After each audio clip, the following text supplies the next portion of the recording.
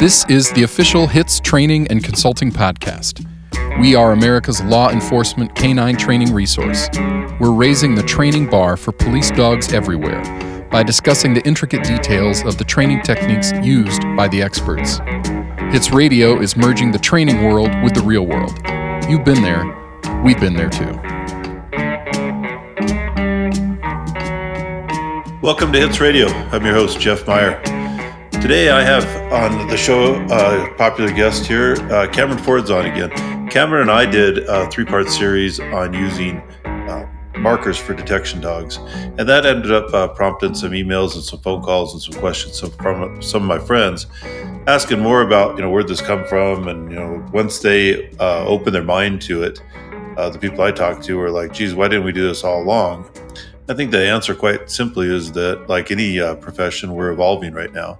So in my opinion, you should always be moving forward. So there's a lot of science that's going into some of the thought process. And I think in the years past, we've always talked about science. And I think sometimes, myself included, we've been a little bit guilty about maybe using science and paying it lip service, but not really getting the science and understanding it, and other than maybe dog psychology. But now there's a lot of different things that are going into the cognition end of how a dog learns and how we can train a dog's using their cognition.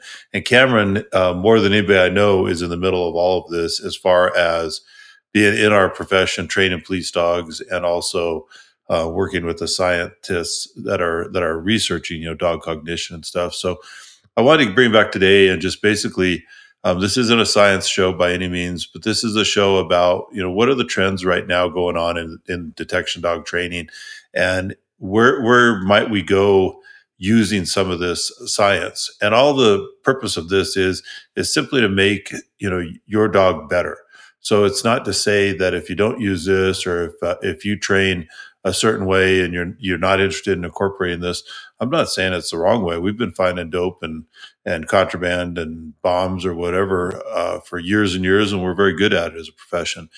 But if we can keep getting better and keep getting the dogs better, keep getting the dogs sharper, maybe make it more efficient in our training, and also stay one step ahead against the attorneys who want to go against us, especially on the drug side.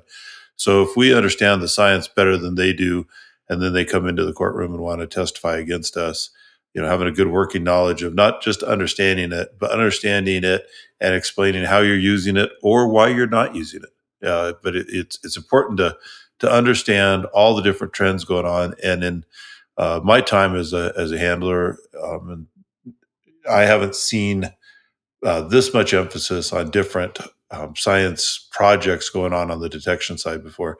So with that, let me introduce Cameron. Most of you know him, but how are you doing today, Cameron? I'm doing good. And you brought up a really good point, which is we are definitely what I would call in a renaissance period in a way with the detection dog world, with all those things you brought up, the science coming into it, the not only just the cognition, how dogs learn, but also the chemistry of odor, how odor is interpreted, what happens when we place odors together and things like that. So yeah, we are definitely in a really cool point in time right now when it comes to how science affects detection dogs, and some of the stuff that we used to believe now can be, either validated or challenged. And I'll just throw this out here right at the very beginning.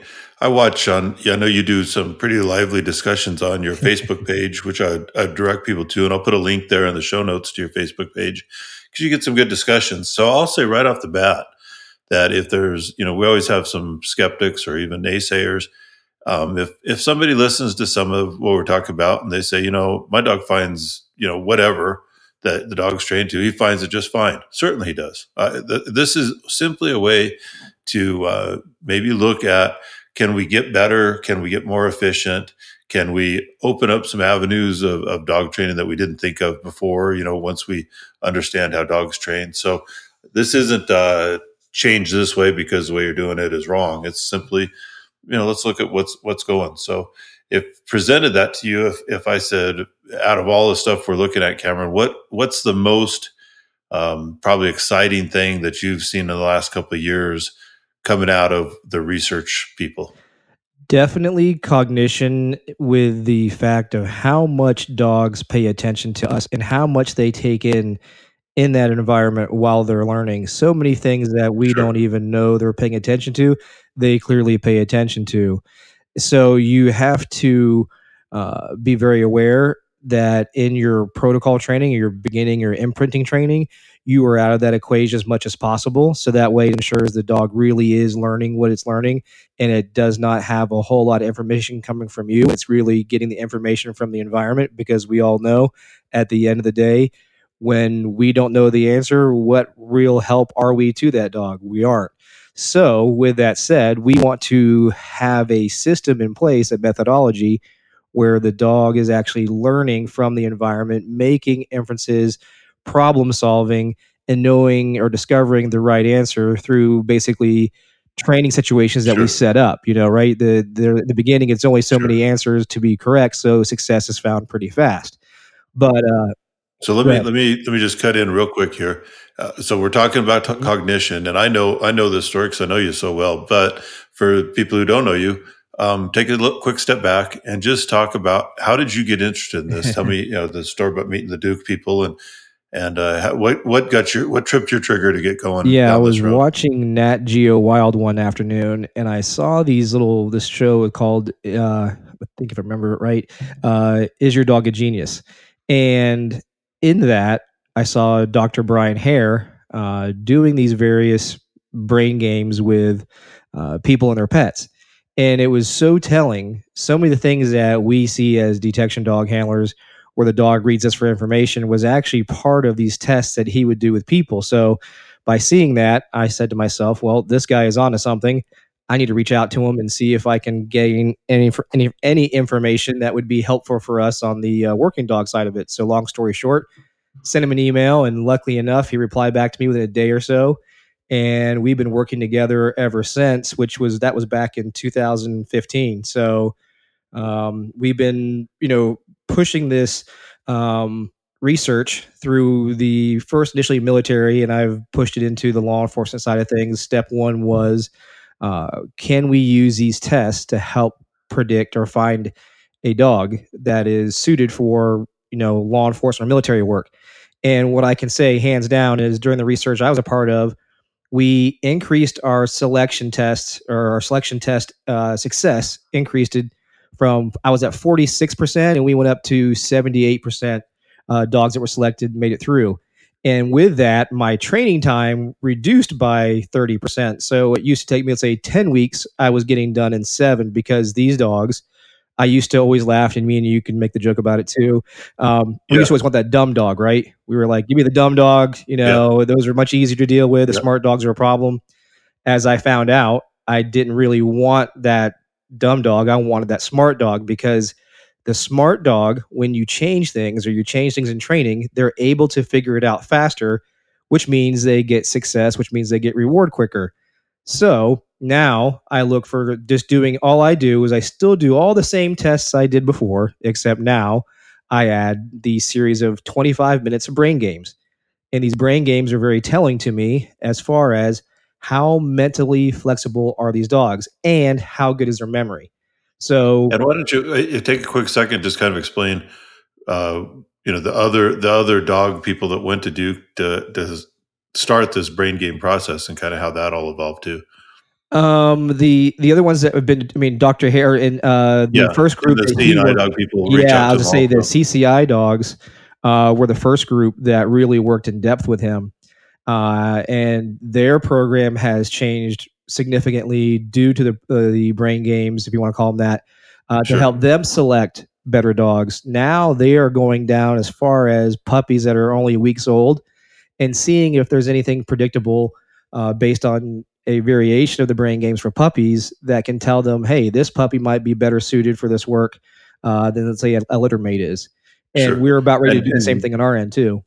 and in general, if you don't know much about seeing eye dogs, the for anybody who's listening, the seeing eye dog that's perfect for them is exactly the dog that we don't want. Yeah. So the tests are the same, just we're looking for different results, but they're very I think they line up very closely. They're looking for dogs that are so in tune with the handler that they really don't do anything without watching the handler. Correct. And we want that independent dog. So that whatever the reason for doing the test, as long as you know how to interpret the results, it'll help you between the two dogs, what you're getting. So I think I've heard some remarkable success from the CNI dog people just by doing, again, like you said, a few extra cognition games Yeah, with their potential dog. some of these tests, all I did was just reverse what they looked at. So like you said, one of the tests they had was they wanted to see how long the dog would maintain eye contact with you to basically signal they needed help. I wanted the opposite, so all we did was just change the timeline of what I was Sure. timing versus what they had timed in the past, and the test was the same. I just reversed what I was collecting data on. So in the next show when we do this, we'll go into kind of describing step by step some of these tests. So I don't want the listeners to be hanging here. This show is more of an overview, just to talk about what's going on. But we will on the next time we'll go in depth about explaining these tests. I've seen them; they're so surprisingly simple. I would encourage people to kind of reach out to Cameron. He's got some good videos. He can start showing you if you're interested right away. We can get you in touch with Cameron and he'll start showing you what they're doing. But we'll also discuss it in another episode. But in the end, once you got in touch with Brian Hare, then you added in 25 minutes, you start seeing some extra tests. And with that, you got some better success. So after that relationship was established, tell me how that went. I think he came out and saw you, or some of the people came out and saw you when you were in San Diego. Yeah, they came out and visited, and we kind of collaborated back and forth of what our goals were and things like that. The next step was I got invited out to Duke, where I was then taught these tests. And then after that, I started doing data, and then of course collaborated more with Dr. Hare. And come to find out, thanks to him, I was blown away or surprised or honored by this. I don't know which word you want to call it. Probably all three for me, how I felt. But turns out I'm the only person not from academia that was doing cognition testing on animals. Just because cognition in itself, as far as research goes, is fairly new. It's only been kind of since the 70s, and really only more recently did it get legwork with dogs. So like we said, we're in a new phase here, and the things that we're learning, not only on that part that I've been doing with how to select a better dog, but it also changed how we train dogs, especially on the detection side of things, that kind of pushes us down a road of best practices. And where does this, when we're talking about cognition, where does this fall in line with? I mean, we've had dog animal behaviorists that are involved in our profession. Scott Clapback comes off the top of my mind that several. I mean, there's a lot of them that are doctorates in that are also heavily involved in police dog training. So, can you differentiate a little bit between traditional animal behaviorists and what we're doing now? Yeah. So, animal behaviorists have done a lot of work where they've studied how dogs learn, and they've used different methodologies, classical conditioning, operant conditioning, things like that. And there's a whole realm of research that went down those roads that came to that. Well, if I had my fingers up right now, I'd be showing you about an inch in height. Sure. And that was the operant classical conditioning is about that much in the cognition world. It's a small part. Cognition there's some really cool things you can go online if people want to search on YouTube. As far as animal cognition, there's where crows can make an inference. They've realized that they move rocks to a certain area, they can push up their seed that they want to get to. They can also figure out what tube is connected to another one by dropping rocks into it. Little things like this that they've learned to use to help them be successful in obtaining, in this case, food. There's another one that I use all the time in my classes where Dr. Hare used it last year at HITS, where there's a clear tube affixed to the monkey's cage, the bar in the cage. And he'll ask the question, okay, in that clear tube at the bottom of the tube is a peanut. How does the monkey get the peanut out of the tube? And it can't rip off the tube. It can't do anything. It only has what it has in the cage, which is in the photo, you only see straw and some other things. And of course, the average people are saying, oh, it's maybe they reach down with a straw. They do something like that. And that's actually not it. Ironically, within maybe seconds, the monkey goes out of the frame, comes back into the frame, and spits water in the tube. and it does it repeatedly until the peanut floats to the top and it can get it out. So that is cognition. That is the animal's ability to make an inference, take something it knows or tries something and figures out what works and what leads to success. So in classical conditioning, I don't mean classical conditioning. I meant to more refer to it as, traditional animal behavior type of education.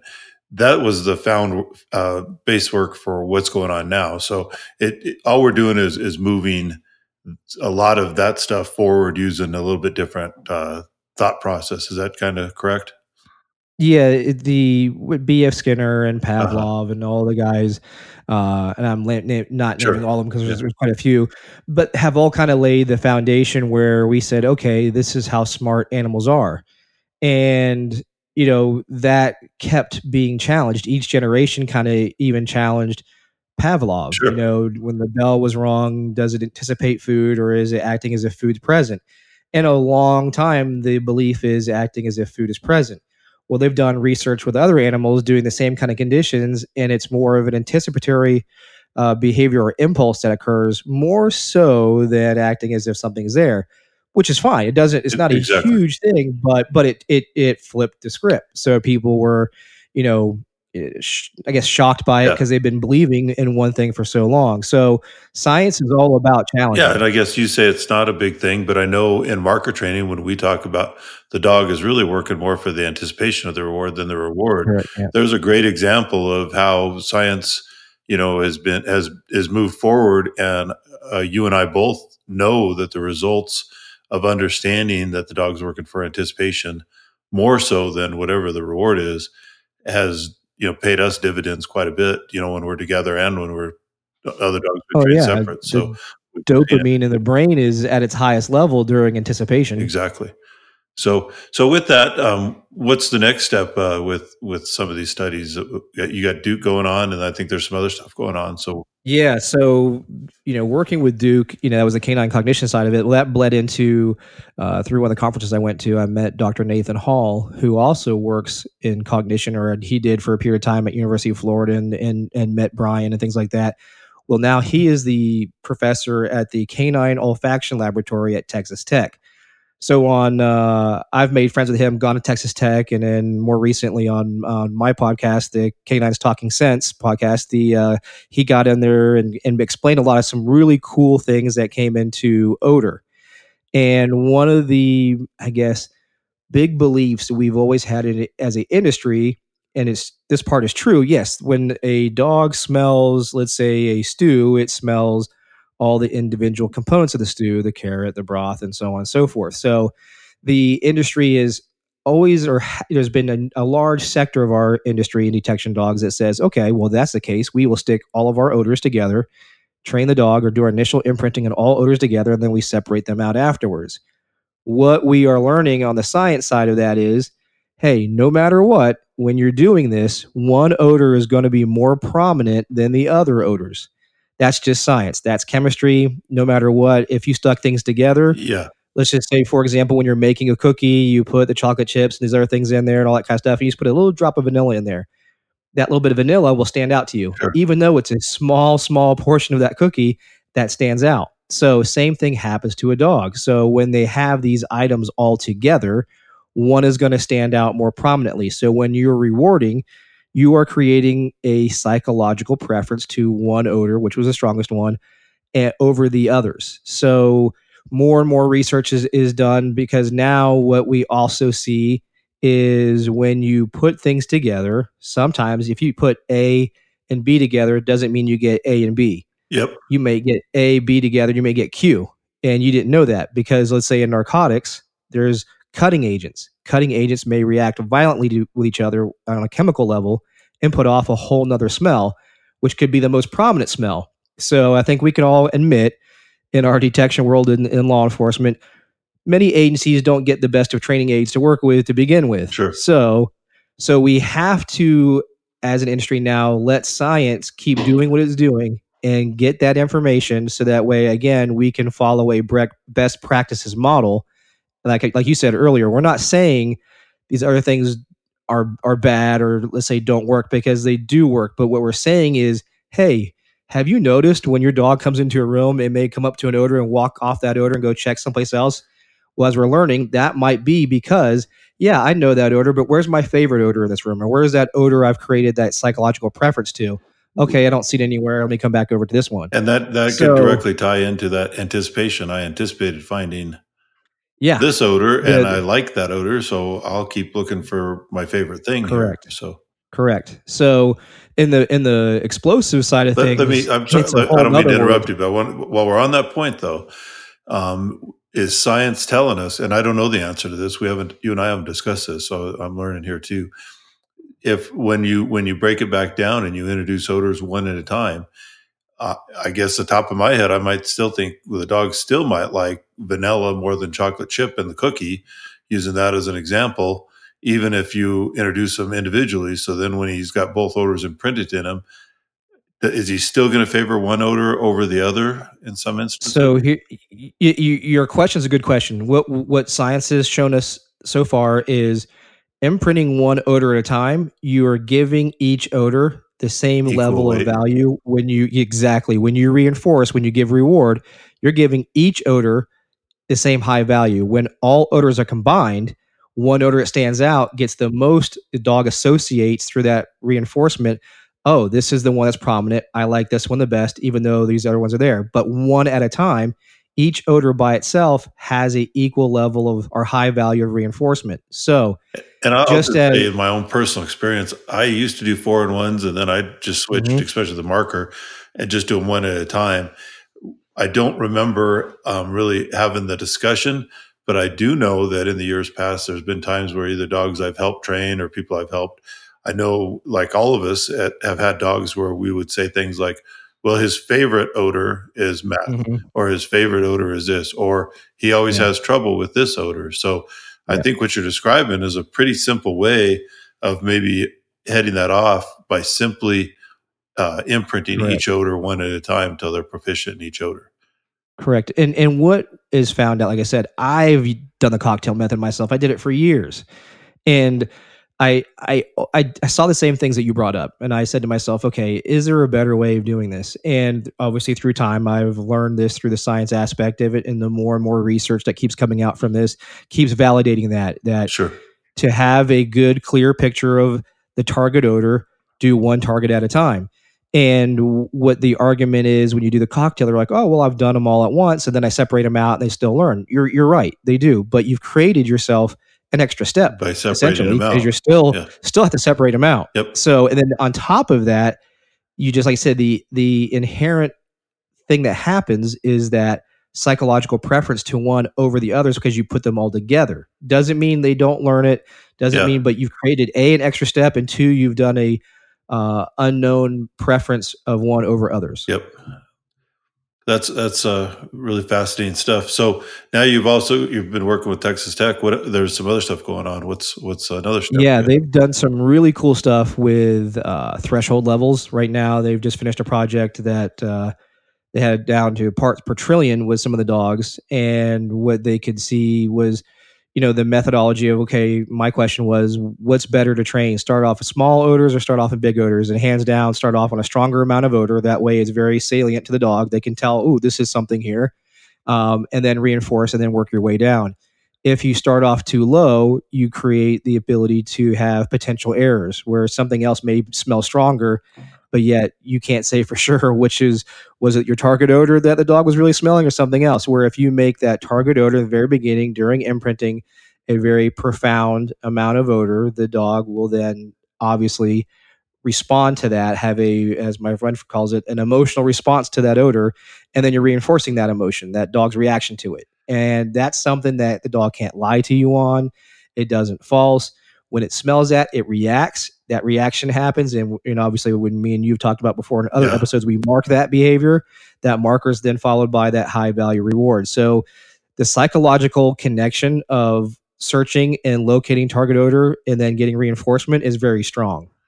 So in that type of science, do you think there'll be a way to reliably? And I know that with currency dogs, they've built in thresholds, but I don't. I Mhm. haven't talked to anybody. Everybody's dealing with this marijuana problem. You think maybe they'll be able to build in like a 1 pound threshold for a marijuana dog? I believe so. And what the hardest part, honestly, on the research side of it is getting funding for projects Sure. when it comes to narcotics. When it comes to explosives, they throw money at research, no problem.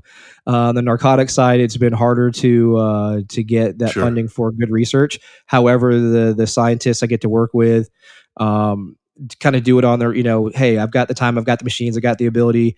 They care very deeply. They work. One of them works at a crime laboratory anyway, so they have their hands on narcotics. And the one thing that came out of this, in regards to thresholds and stuff like this, but everybody train on each other's dope Absolutely. as much as possible, Or bomb odors because or whatever. yeah, Yes, mixing it. because that way, no matter what, whether your stuff and the stuff that was given to you by DEA or given to you by your agency seizures or what have you, is we all know dope has been cut with any various number of different chemicals. But what yours was cut with may be different than Exactly. what your neighboring agency's cut with. But at least the dog, when it trains on yours, mine, and somebody else's, there's always going to be that common chemical in the narcotic that we want the dog to find. So despite the static, for lack of a better term, all the other stuff we don't Yeah. care about, the prominent chemical will always be the same in the cocaine, methyl benzyl, Yeah. I forget the whole word. But anyway, the dog will pick up on that. So despite the noise, it knows I'm looking for these things. If you only train on your stuff, you are holding yourself back from having a clear picture for your dog of what to look for or to be even better at what they are. You may think they're good, but they could be even better by just getting Absolutely. exposure to everybody else's dope in your area. Absolutely. And I'll take that one step further. Like we train with a group of bomb dog handlers from all over our metro area, and the training's good, and the camaraderie is good, and new ideas is good. But to me, the biggest value for all of us is using each other's odors, and that could even go down to I'm pretty careful with our odors and always wear gloves, do all that stuff. But in some form or fashion, our odors have been contaminated either by where they're stored, how they're stored, where they're at, and with that same idea, I'm sure other people have done, somehow contaminated their odors too. So at least my C4 is different than your C4 and different than another agency's, and the commonality with however we screwed them up, which is just an honest way of putting it. No, you at least we screw them up differently. Yeah, well, no, you hit the nail on the head when it comes to storage. There's another episode I got coming up on my podcast where I'm talking to somebody that does research on how we store the odors and how, you may have yours in Pelican cases, somebody has them in ammo cans, someone has them in some Tupperware containers and so forth. And there's the military has now adopted a best practices, or it's going to be the only way that they do it, for storage, which is going to be the substance is contained within a glass jar, which is then stored in Pelican cases and then separated and stored in a bigger one. And there's more to that. I'm kind of giving you a shoot across the top. Yeah. But what they basically said is, at the end of the day, we all know we've stored, dope comes in plastic bags that are sealed and so on and so forth. And if you've done your job as a good canine handler, you've proofed off plastic, the containers, the vessels that your narcotics are in. But no matter what, it absorbs the odors in which we store it in, or the vessel. So whether it be a duck cloth bag or a nylon bag or the Pelican case foam or whatever these things are, some people have very good practices when they store their narcotics or explosives. Other people kind of just throw it in a thing and off they go. So I highly suggest, because of all those variables that exist, again, back to the other point we just brought up, train on each other's odors. No matter what it is, bomb, drug, bed bug, whatever you want to do, train on other people's stuff, because it is abundantly clear through research that the dogs will definitely become used to your training sense if that's all you work on.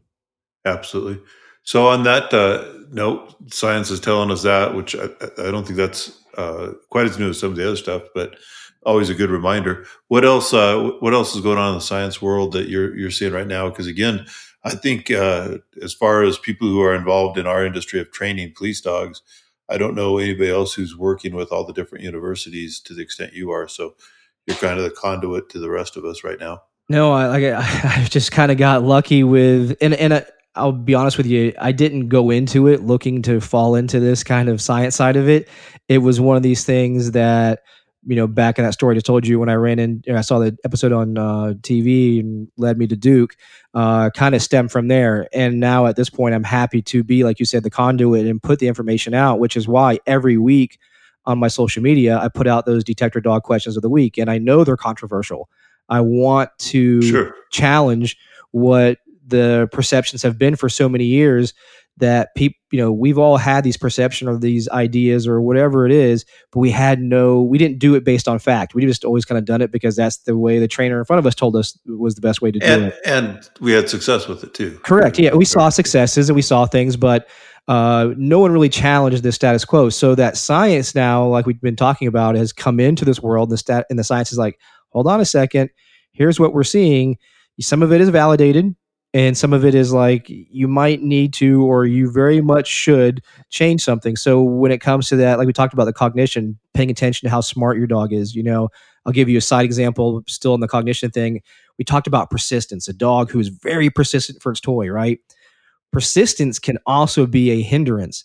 So in the example, we have a box with a little lever on it, and you can put food or a toy or whatever into it. And every time the dog pushes that lever down, the toy or food comes out. Well, a dog who's highly persistent will keep doing that. But when you remove the toy or food out of there, how long will they keep doing it? So your smarter dogs will typically, after X amount of reps of doing it, realize nothing's happening. They go try something different. The dogs that are extremely persistent just keep doing it, even though there's nothing coming out anymore. They just keep doing it. There's no reason. They just say, okay, well, I'm going to keep trying. So that shows mental inflexibility. We want, because not everything's going to be the same way. So we want a dog who can be mentally flexible, go, okay, this didn't work. So think about this, a handler who is persistent going, well, I saw your change of behavior. Let's go back to it. Let's go back to it. Let's go back to it. A dog who's equally persistent. Now you've got the blind leading the blind. Or you have that dog who's mentally flexible going, nope, no matter what you're doing, I need to go someplace else because there's nothing here. So that was a really cool thing on the cognition side that bled into going into where I saw stuff with, because the same experiments were done with Texas Tech. And then that led to the odor side of things too. So what's coming up now, they'll be actually at our facility this summer doing a couple different research projects. We're going to do some more research on certain types of odor projects with working dogs, not just some of the comments I get is, yeah, those are just pound puppies that they've rescued, and they do research on that. It's a controlled environment and so forth. My argument to that, back to the odor, combination thing. Well, that's odor. Odor is odor. That's science. Has nothing to do with the dog. But you're right. There are definitely things that we need to see on the working dog side of it. So we'll be doing that. The other cool thing is, it's another controversial topic, but handler bias. How much do we walk into a search or an area with a expectation or a thought or an idea, and how much does that affect our dogs? So that's one of the big projects that we're actually doing this summer. Sure. I did an exercise recently on exactly the opposite, where we've seen the study where if the handler believes something there, they will often, inadvertently or induce a response. In a training environment a few weeks ago, I had a bag. I had 16 sticks of dynamite in the bag. I had it in there for 4 or 5 days. So the bag was thoroughly soaked with odor. I put the bag in a school, and at the beginning of the scenario, I told them we're going to search the school, blah, blah, blah. And I said, hey, by the way, one of the dogs hit on this bag for some reason, but we searched it. There's nothing in it. So just out of curiosity, run your dog by that, but it's empty. I guarantee it's empty. And so I set it up backwards, and it was just kind of cool to see a few guys, they walked by, let their dog hit it and stood back and said, well, the dog's hitting it. And some other guys, nobody yanked him off it, but it was exactly the opposite.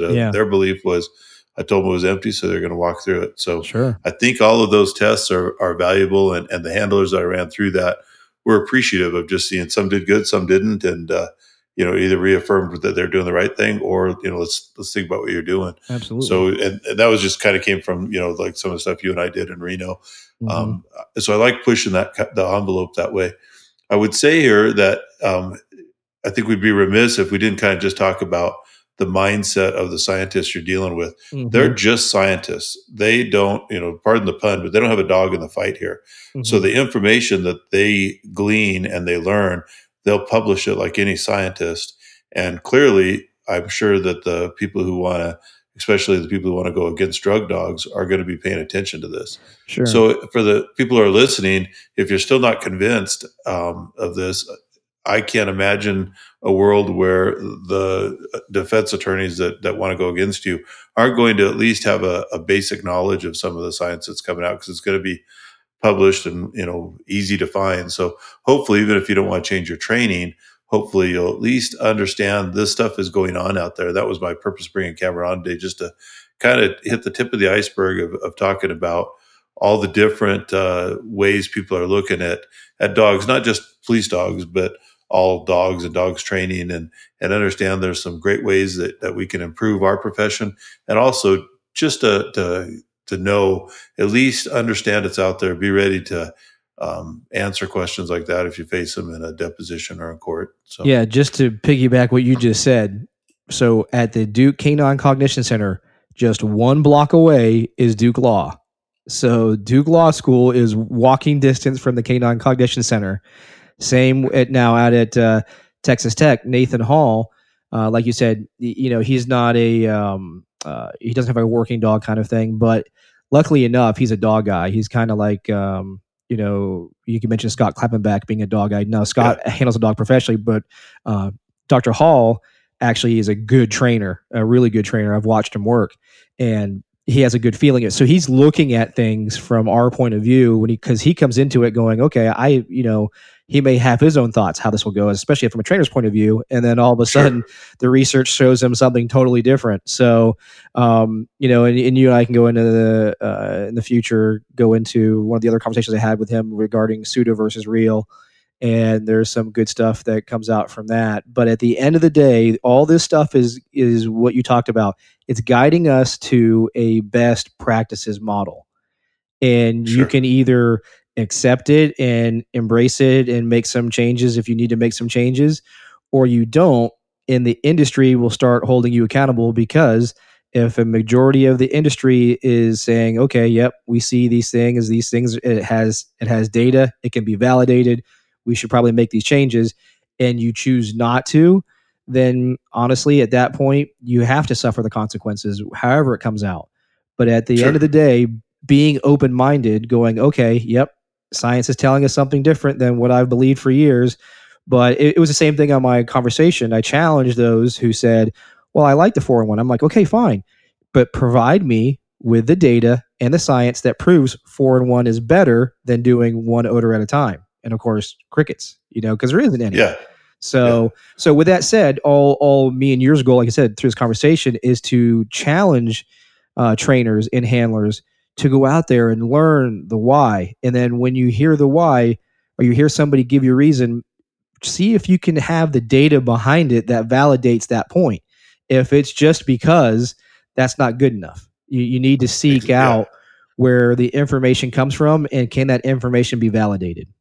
Exactly. And at least be able to address, that you've heard of it, be a professional. So even if you're not using it, you can say, I understand it, but we're successful in this manner, and we've always been successful, and you have the records to prove it, so you'll be fine. But I just wanted to give everybody kind of an overview of a lot of exciting stuff. To me, I don't resist it at all. I like it. I think it's fun. It's just a way to keep pushing ourselves and pushing our profession. So I appreciate you coming on today, and I appreciate everything you're doing there, and we're going to keep hitting you up here for this program because, like I said, you're the conduit right now for a lot of this information. If you guys like this type of discussion and like this class, and you want to meet Cameron, he'll be at HITS in Chicago this year, August 13th. We'll have lots of instructors there. Cameron and I will be teaching a marker class together, where we'll discuss detection dog marker training. Plus, you'll have an opportunity to hang out, talk to Cameron, and maybe pick his mind on all these different subjects, along with a host of other instructors. So hopefully we'll see some of you people at HITS. And Cameron, tell us again where we can reach you right now. Yeah, so those that want to continue to geek out on some of this cool canine science stuff can go check out Canine's Talking Sense podcast, and that's K9 small s talking, and it's sense like the odor, so SCENTS podcast, or you look up my name and you can find it that way, or just go to the website www.silverstatek9.com. That pretty much is the easy way to see what's going on at our training and research facility. And then lastly, through my email, which is just ford@silverstatek9.com. That sounds good. So thanks again for jumping on here, and we'll definitely be doing some follow-ups for sure. The pseudo versus real will probably be the next show you'll hear from us coming out, because I know there's a lot of controversy there. And I'd like to hear what science is saying, as well as, we can share some personal experience, which we both dealt with both of them. So thanks, Cameron, and we will talk to you again real soon. Sounds good. Thank you. HITS Radio is brought to you by the professionals at HITS Training and Consulting. Don't miss out on the world's largest law enforcement canine training conference, coming to the McCormick Center in Chicago, Illinois this August. HITS has the most diverse class schedule to fit your training needs. And with over 100 vendors, you'll find everything you need to gear up for your next shift. Register today and save at www.hitscanine.net.